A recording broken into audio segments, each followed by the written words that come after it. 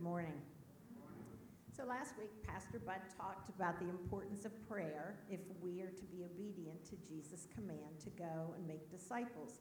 And he challenged us to be bold, to have courage to be obedient. And I hope sharing several of my prayer experiences about Matthew 28:18 will encourage you to pray more and go boldly. First, for a very long time in my morning conversation with God, when it would come to praying for others, I would begin by praying for the world in America, that the church worldwide, Horizon, and I would do our part to help bring an end to terrorism, human trafficking, and slavery. About 6 months ago, I was convicted to change my prayer, to pray that the church worldwide, Horizon, and I would become committed to sharing the gospel and helping new believers become disciples, as it is truly the only way to change our world. And here we are, doing a series on Go. Also, for a very long time, I've been working on not letting my being an introvert keep me from being obedient to Jesus' Great Commission. I would read books and articles about how to talk to strangers. I would even take notes. I'd put them in my car. I would pray for God to help me apply what I read, but I seldom risk stepping outside my comfort zone, which for an introvert is very small. Then just 3 months ago, I read the biography of Dallas Willard, who wrote The Divine Conspiracy. Years earlier, I was blessed to hear him speak numerous times at Renovari spiritual conferences. I watched him interact with people, and I got to talk to him twice. Even though he was an introvert, he did not behave that way in those settings. In the biography, Becoming Dallas Willard, there is a story about how one time a man visited a diner that Dallas frequented called the Lamplighter. Dallas and he spoke for 10 minutes while waiting to pay their bills. 25 years later, that man returned for the first time to the Lamplighter, where he encountered the biographer, and they spoke. And 25 years later, that man still remembered his conversation with Dallas Willard. I happened to be sharing about that incident one morning at Panera's when I was convicted by the fact that the same woman, Ashley, has taken my order for several years now, and I've never said more than hello. I then and there committed myself to being an irresistible lamplighter. That's my own shorthand for Dallas Willard's 10-minute encounter with a stranger at the Lamplighter diner. Expecting I would see Ashley at my next early morning visit to Panera's, I prayed daily for that encounter. When I saw her next, I began the conversation by saying, "You're always here early in the morning. I'm guessing you're a morning person." To my surprise, she said, "No." "I work this morning shift so I can save the best of me for my afternoon job." I immediately talked to God, as only an introvert would need to in that circumstance. I said, "God, I know I need to keep this conversation going, but I don't know what to say next. Help." And it came to me. I asked her, "Well, what is that afternoon job that you look forward to doing?" And we went on to have a meaningful, connecting conversation.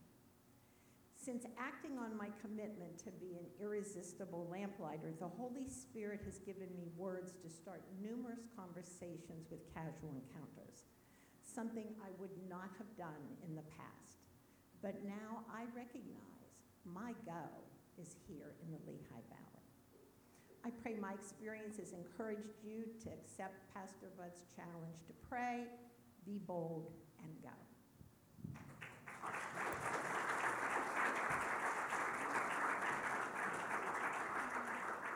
Thank you, Linda. I love when God answers prayer. It's a cool thing. So, let's pray. Father, we continue to pray that you would give us boldness. That's what we want. Even those of us on the more introverted side, we're still going to pray what the church prayed long ago, that you make us bold. Father, we also want to pray for people, families, and for whom it seems to us that they don't know who you are. And God, we would love to be able to introduce our friends and people we love to you. We do this, God, knowing that we are not any better people. We're not superior in any way. It's you we want to point people to. So I pray, God, that you'll do that. I have people that I love, Father. People I love very much. People in my family who are far from you. And God, I pray that they would be drawn irresistibly to you. And I would love the privilege of being part of that process. Father, this morning, as we now pay attention to your word, I pray, God, for faithfulness. I want to be true and accurate with what we're going to talk about. So, God, if in any way what I say is not an accurate reflection of your word, pray, Father, that you would keep everybody here from being influenced the wrong way. On the other hand, God, what is true, I am so grateful that I can trust you to take truth and invade our minds, our souls, and our bodies, and you transform us into the people you want us to be. And God, I thank you that you will do that again this morning in my life and the lives of all of us who are here. I pray this in Jesus' name. Amen. So the most famous story that Jesus ever told starts with the sentence, there was a man with two sons. I have two sons. What do you call a man with two sons? That's not a trick question. Father. Father. You know, in the Bible, that name, the name Father, is the name that is most associated with God, the name Father. So I don't think, we're going to look at a story, this story of Jesus, probably the most famous that he ever told. I don't think it's a coincidence that Jesus is going to tell a story about a father. Because this story really is about the Father. It's about our Father. Now does anybody know, just from what I've said, or anybody know what story we're going to look at? Prodigal son. Yeah, we're going to look at the story of the prodigal son. Luke chapter 15, by the way, if you want to grab your Bibles. Luke chapter, in fact, I would really encourage you this morning, because the way we're going to do this, to, if you have a Bible or if you have it on your phone, find Luke chapter 15. I will say, while you're finding your Bible, and if you're looking at a church Bible, it's going to be page 1589. But I will say this, the title Prodigal Son is probably one of the least accurate titles of parables in the Bible. A better title would be the prodigal's sons, plural, because there are two lost sons in this story, not just one. But I think the very best title possible would be the parable of the father of the prodigals, because this parable really is about the father far more than it is about any of the sons. Now, before we get to the parable itself, I think we need to understand that the story, when Jesus tells this parable, this story about our Father, Jesus tells it in order to answer a question that is posed by his critics. Now, the question comes in the first two verses of chapter 15. So before we get to the parable, I just want to read the question really quickly. Luke chapter 15, verses 1 and 2. Tax collectors and other notorious sinners often came to listen to Jesus teach. This made the Pharisees and teachers of religious law complain that he was associating with such sinful people and even eating with them. Now, admittedly, there's no question there, at least in our translation, but do you hear the question that's being asked? Do you hear the question and the criticism? What they're asking is, Jesus, why do you hang out with the people that you hang out with? That's the question being asked. Now, the reason that we're going to look at this story is part my last message in the Go series, is because when Jesus gets around to answering this question, what he's really going to be talking about is the heart of our Father. And he's going to answer this question by talking about why did our Father think that it was necessary for Jesus to go from heaven to earth? And that's kind of like the ultimate go, isn't it? From heaven to earth. I don't think there's anybody here that's going to go quite like Jesus ever did. So here's the deal. My hope is that when we understand the heart of the Father, why the Father thought it was necessary for his Son to go from heaven to earth, when we understand his motive, hopefully his motive will become our own in the process of going. That makes sense? My hope is that the Father's heart becomes our heart. So, back to the story. To answer this question of his critics, the question is, why do you hang out with the people you're hanging out with? Jesus is actually, and if you have your Bibles open, just keep them open because we're going to take some time working through this. But if you have your Bibles open, you may be actually able to see that Jesus is actually going to tell a series of 3 stories on the same subject. As a little bit of trivia, this is the only time in all of the Gospels that Jesus will ever do this. Tell 3 stories back to back about the same subject. These 3 stories he will tell us are all stories about lost things. And if you're looking at your Bible, you may be able to tell the first story is about a lost sheep. A shepherd loses one of his sheep, so he leaves all of the sheep behind, and he goes in search of the one lost sheep. And when he finds the lost sheep, the shepherd will throw a party. The second story is about a woman who loses some money. She will search high and low in her house for the money. When she finds it in the story, she will call all of her friends and invite them all to Sweet Memories Tea Place in Emmaus, and she will throw a party to celebrate the finding of her money. The third story, the story we'll look at, is a story about a father who loses a son. And the pattern is very much the same as the other 2 stories. So, we're going to dive into this story. I'm only going to read a few verses at a time and then talk about it. That's very simply how we're going to go through this. So here's the third story about lost things. We're picking up at verse 11.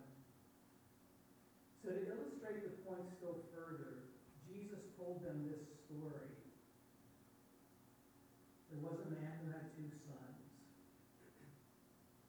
The younger son told his father,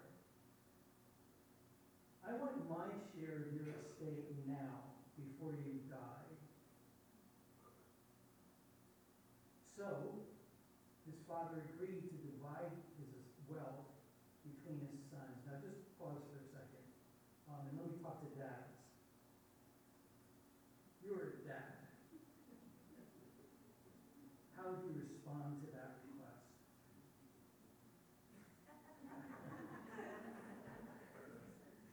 Yeah, the son makes a very selfish request, and he makes it in a very cruel way. In essence, he says to his dad, hey, Pop, I know you haven't picked the bucket yet, but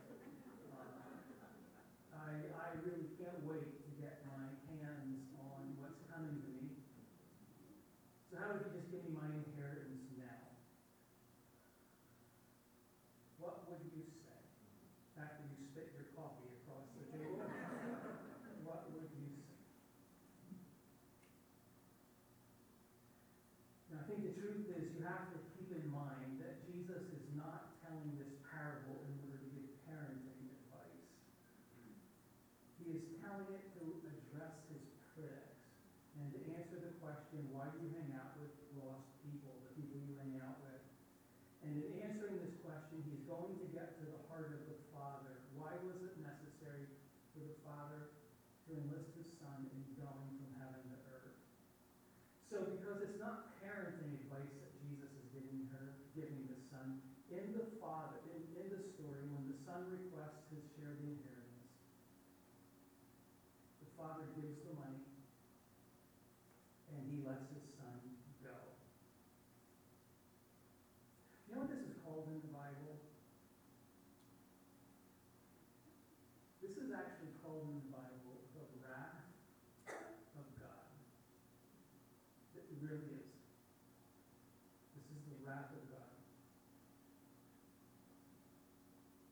The wrath of God is when God lets us go to do whatever we want. That's the wrath of God. It's a great passage in Romans chapter 1. Starts in verse 18, in which the wrath of God is defined. Romans chapter 1, verse 18, it says this: the wrath of God is being revealed against all the godliness of people and who suppress the truth. They know the truth about God, but they reject it. Do you know what that is? People who suppress the truth, who know it, but who reject it. That is a son who says, "Well, Dad, I don't want to live in your house anymore. I don't want to be your son anymore. I want what's coming to me, and then I'm leaving." What's interesting is right after that sentence, after the wrath of God is revealed, the rest of Romans 1 explains how the wrath of God is revealed. And 3 different times in the next couple sentences, 3 different times, the author will explain how the wrath of God is revealed. 3 times the author will say, so God let them go. So God let them go. So God let them go. The wrath of God is to let us go and then experience the consequence of our choices. Which is pretty fascinating, isn't it? And sobering. Sobering. So back to our story. The father lets the son go. Verse 13. A few days later, this younger son packed up all his belongings and moved to a distant land, and there he wasted all his money in wild living. About the time his money ran out, a great famine swept over the land, and he began to starve. He persuaded a local farmer to hire him, and the man sent him into his fields to feed the pigs. The young man became so hungry that even the pods he was feeding the pigs looked good to him. But no one gave him anything. So quick question, does anybody know what the word prodigal actually means? I always thought that the word prodigal meant like lost. I always thought it meant somebody who, got himself lost and spent all his money on stupid stuff. The word prodigal doesn't mean lost. The word prodigal actually means waste. Well, that's what the word prodigal means. The word prodigal has this idea of spending your resources wastefully. Resources like a life. A life. And interestingly, that's what Jesus says about this son. It says he wasted his money on wild living. And obviously in this parable, to waste money is to waste a life. The UNCF actually they still do. The UNCF has had an ad campaign for 30 years now. This campaign has become so much part of our culture that you will probably be able to finish it as soon as I start saying it. A mind is a terrible thing to waste. And it surely is, isn't it? So is a life. So is a soul. We had a guy living with us for a while. His name was Danny. I can't even recall anymore how I met Danny. I think he was just a guy who showed up needing help. Danny, interestingly enough, was exactly my age. He was within 2 or 3 weeks of being exactly my age. Danny was an addict. He had been through several different programs. He'd done a couple stints in prison. On the first night that he was in our house,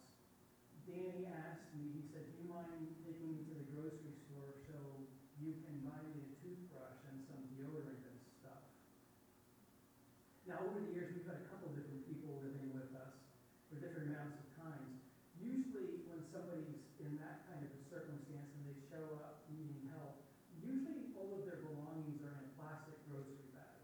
That's usually how they show up at our house, with a plastic grocery bag, and all their belongings are in that bag. Danny didn't even have a plastic bag. Danny didn't have $1 to his name. Danny didn't even own a toothbrush. And as I'm driving Danny to the store where I was going to buy him a toothbrush, it struck me that I was driving Danny in a car I owned, and Danny didn't even own a toothbrush.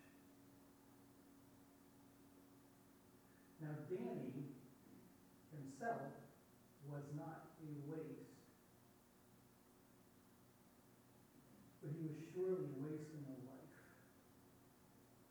wasting a soul. And a soul and a mind and a life is a terrible thing to waste. So in the story, this boy ends up feeding pigs, and Jesus said even the pods that he was feeding the pigs looked good to him. Any of you ever feed pigs? I have. Does it look appetizing, what you are feeding the pigs? It looks like slop. Slimy, muddy, stinky, dirty slop. And for a Jew, there's something in the story that we miss, because for a Jewish person, having to deal with pigs is something only the ungodly pagan Gentiles would do. For so a young Jewish boy to end up dealing with pigs and feeding them was about the lowest form of degradation imaginable. For this boy, there is nothing lower. You know, lots of times, people who have run away to a distant land, lots of times, those people end up doing things beneath their dignity. And they know it. Even when they're doing it, they know it. Things with their bodies, things with their words, things with their minds, and their souls are scarred from doing it. Truth is, many of us have. We end up in the wrong bed, say the wrong words,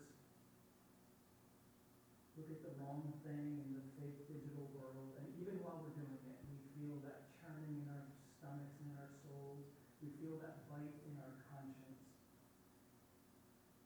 And maybe we've done it so often that we don't even feel it anymore. And our souls are now scarred. Feeding the pigs, and even the pig food looks good. I thank God, truly, I thank God that the story doesn't end there. So, back to the story, verse 17. When this son finally came to his senses, he said to himself, at home, even the hired servants have enough food to spare, and here I am dying of hunger. I will go home to my father and say, Father, I have sinned against both heaven and you. I am no longer worthy of being called your son. Please take me on as a hired hand. I love that phrase that Jesus uses when he says he came to his senses. I love that moment. He came to his senses. Now, to tell you, one of the hazards of being a preacher-type person is you spend a lot of time reading theologians and Bible scholars, normally really good people we are. But I have discovered in reading theologians and Bible scholars, when they talk about this parable, that a lot of them actually don't like this story a whole lot. Because at this point in the story, and story, it seems as if the son is saving himself. Does it seem that way, kind of? He came to his senses. There's no cross in this story. He just saves himself. He came to his senses. Well, I will freely admit that if that was the truth, if he's actually saving himself, then it would really be a problem. But I don't think that's the way the story plays out. I think there is a cross in this story, and I'll show you that in just a couple minutes. But before we even get that far, when in this story Jesus says he came to his senses, what is it that brought him to that moment? Isn't it the son thinking this thought? No, in my Father's house.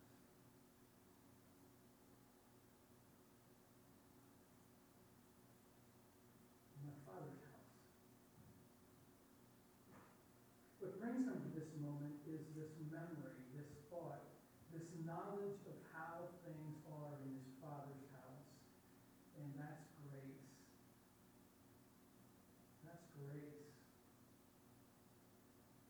Grace is always first. It's always first. Now, I will admit to you that this son's motives aren't exactly stellar. It is not the son thinking, wow, I really miss my dad. Or, wow, I really love my dad and I know he loved me. His motive is simply, no, in my Father's house, at least there was food. Do you know what? I don't think our motives have to be stellar. I think the Father will draw us in however we can, however we can. So grace is always first. Now let's see what happens. Let's read a little bit more of the story, starting at verse 20. So he, the son, returned home to his father, and while he was still a long way off, his father saw him coming. Filled with love and compassion, the father ran to his son, embraced him, and kissed him. His son said to him, Father, I have sinned against both heaven and you, and I'm no longer worthy of being called your son. But his father said to the servants, Quick, bring the finest robe in the house and put it on him. Get a ring for his finger and sandals for his feet, and kill the calf that we've been fattening. We must celebrate with a feast. For this son of mine was dead and has now returned to life. He was lost, but now he is found. And so the party began. That's a great part of the story, isn't it? A great part of the story. You know, honestly, there is so much there that I'd love to talk about, but in the interest of time, I want to point out just one thing. I think most of us, because of the way we farm in our country, we have the wrong image of what's happening in this story, and it actually hurts, I think, our understanding of the story. In our country, because of the abundance of land in the United States, farmers usually build their homes where their farms are. Farmers, in other words, they live in the country on the same property that they farm. Now, in Israel, in biblical Israel, and in Israel even to this day, and in fact in many places in the world, that's not the way farmers operated. Farmers didn't live on their property. Farmers would live in the city or the village in which everybody else lived. They would live inside the walls in biblical Israel. And the fields would be somewhere outside of the walls. So in biblical Israel, farmers didn't live on their property. They lived in the village, and their fields would be outside the village, maybe a couple miles away. And every day, the farmer would leave his city, leave his village, walk out through the gates, and go to work in his fields. Now, that's really important to understand so that two parts of this story make a little bit more sense. First of all, it's going to be important to understand, to have that image in our brain, why it is that the older brother had no idea what was going on at home until he started getting close to home. Because he was probably a mile, maybe more away, working in the fields. He wouldn't know about the party until he walked back into the village and almost gets to his home. The second reason that this is important to have this image and to understand it this way is that we're told the way Jesus tells the story, we catch that Jesus said that the father saw his son coming a long way off. Now, because of the way we picture farms in our country, we don't have the right image in our brain.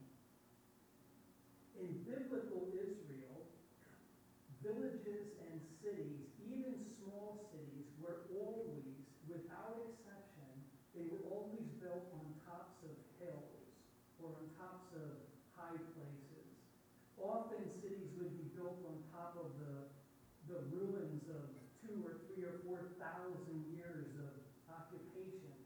And that was on purpose. Cities were built on top of hilltops, and then they were walled because you always wanted to have the vantage of being on the highest spot in the area.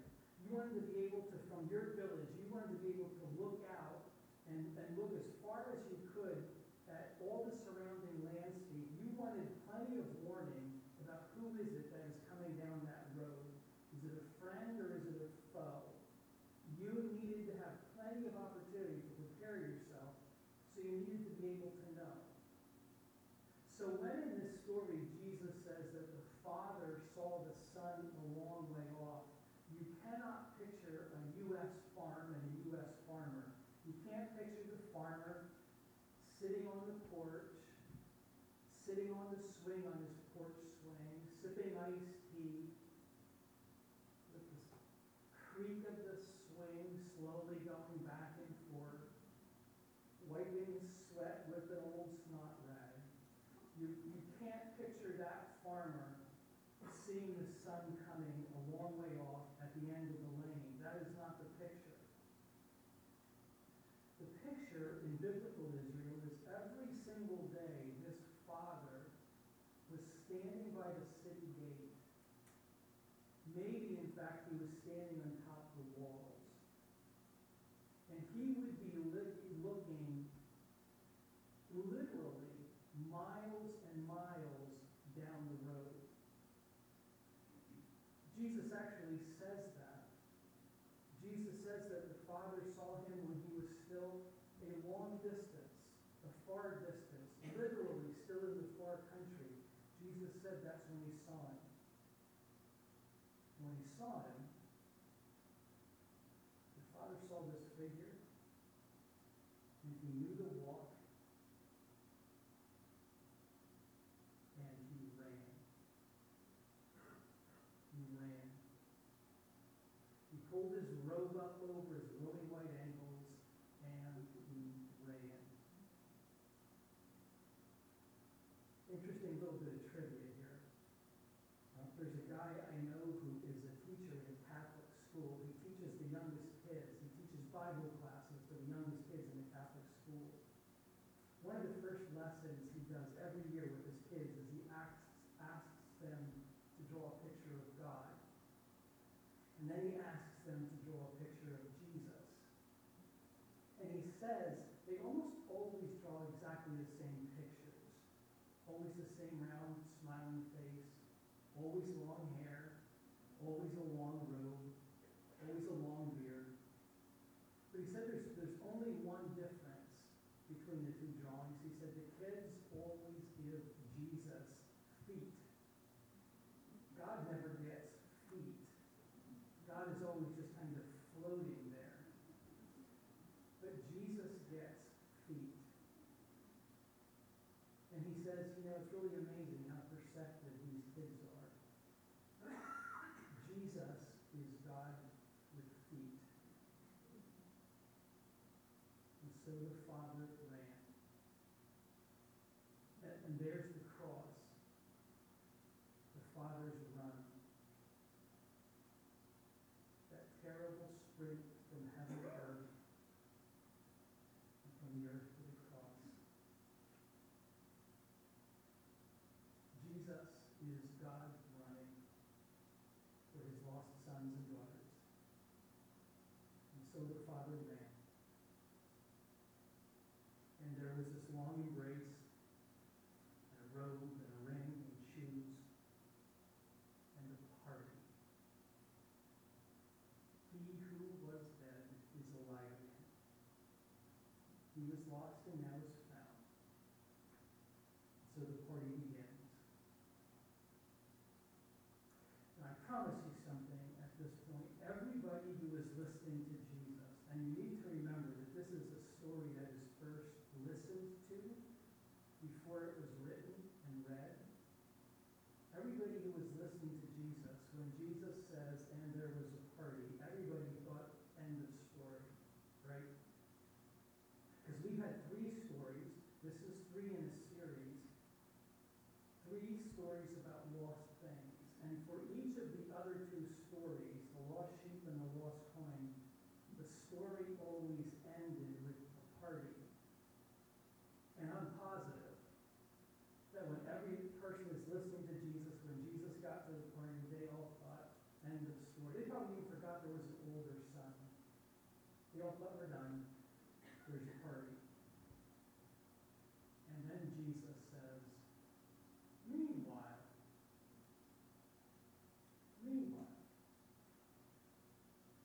So let's finish the story. Starting at verse 25. Meanwhile, the older son was in the fields working. When he returned home, he heard music and dancing in the house, and he asked one of the servants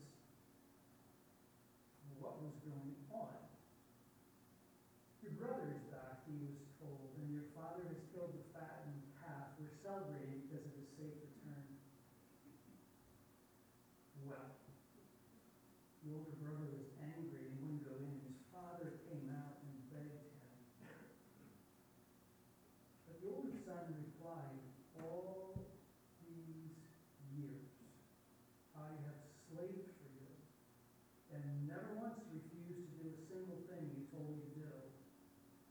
And in all that time, you never even gave me one young goat for a feast with my friends. Yet when this son of yours, I love that, not my brother, this son of yours comes back after squandering the money on prostitutes, you celebrate by killing the fattened calf. His father said to him, look, dear son, you have always stayed with me. Everything I have is yours. We had to celebrate this happy day, for your brother was dead and has come back to life.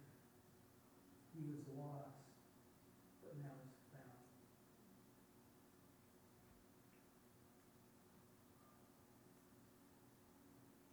Kind of heartbreaking, isn't it?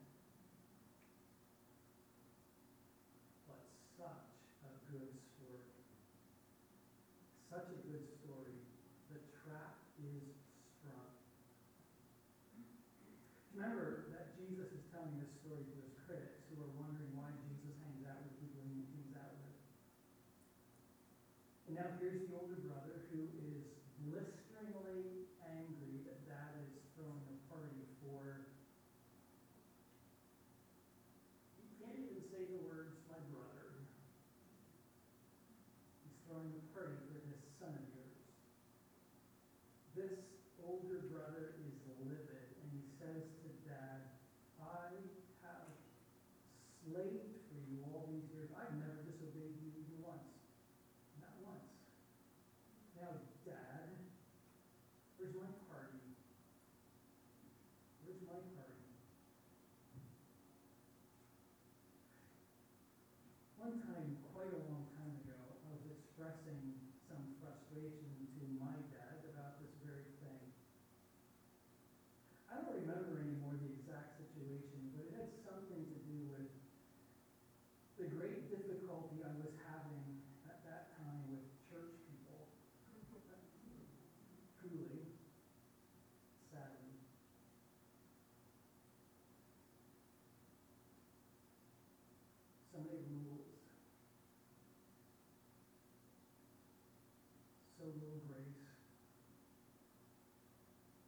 a little freedom,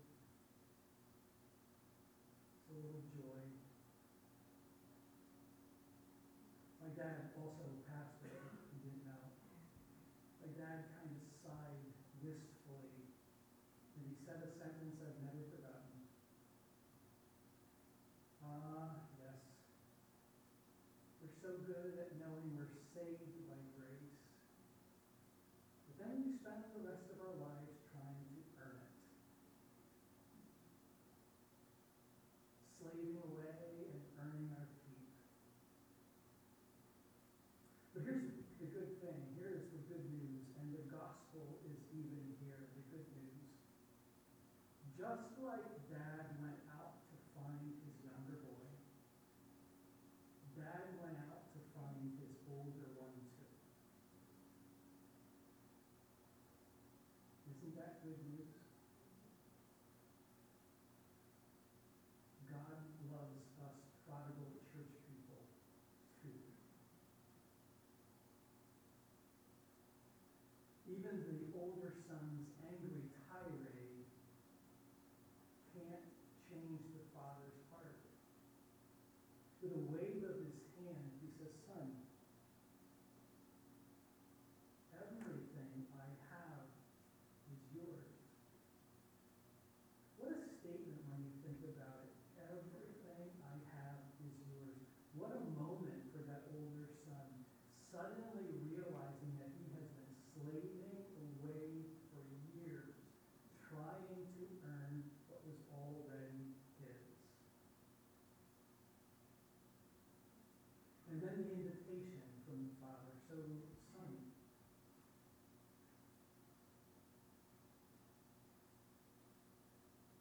won't you please come into the party? So, question. Did he go?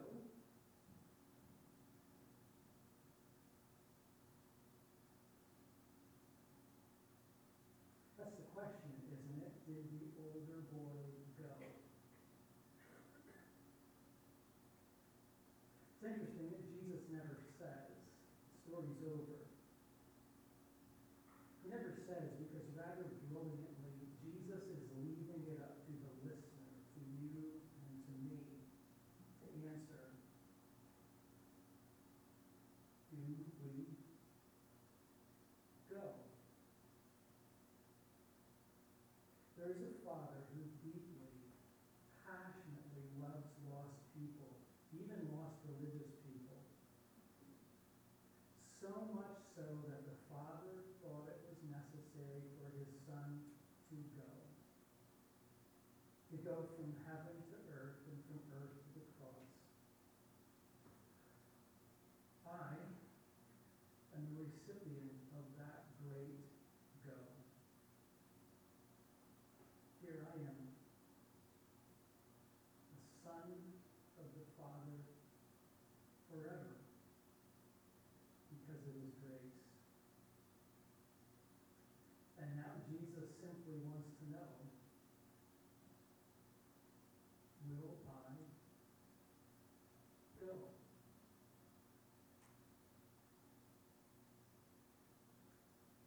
So let's pray.